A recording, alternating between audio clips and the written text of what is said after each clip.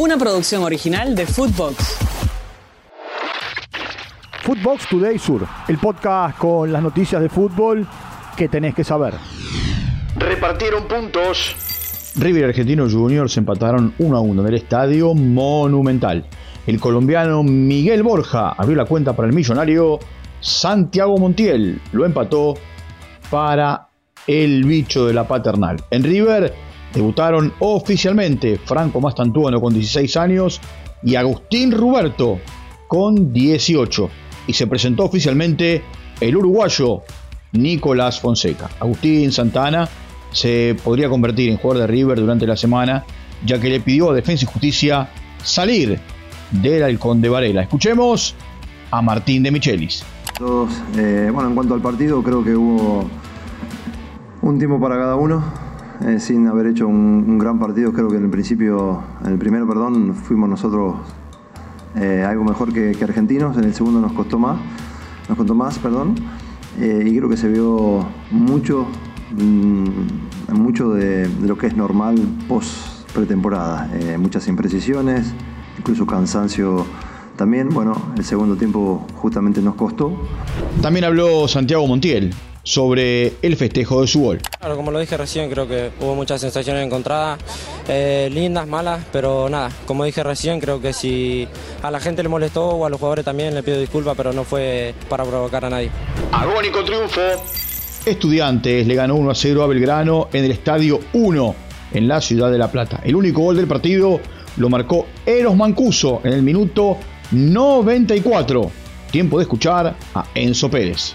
Contento por la victoria porque lo habíamos propuesto de hacernos fuerte de local. Tenemos que sacar la mayor cantidad de puntos acá. Es un campeonato corto, entonces no podemos dejar pasar puntos. Lo ganó en el final.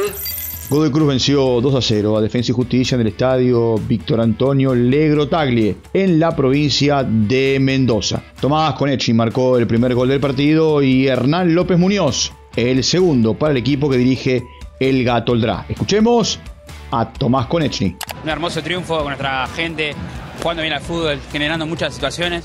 Y bueno, creo que fuimos merecedores del triunfo y lindo este arranque para verlo de esa manera y arrancar bien el año. Lautaro hace historia. Fecha 22 de la Serie A. El Inter le ganó a la Fiorentina como visitante 1-0. El único gol del partido lo marcó Lautaro Martínez, que acumula 124 goles con la camiseta del Inter, igual a Mauro Icardi, y es el máximo goleador argentino de la historia en el equipo interista.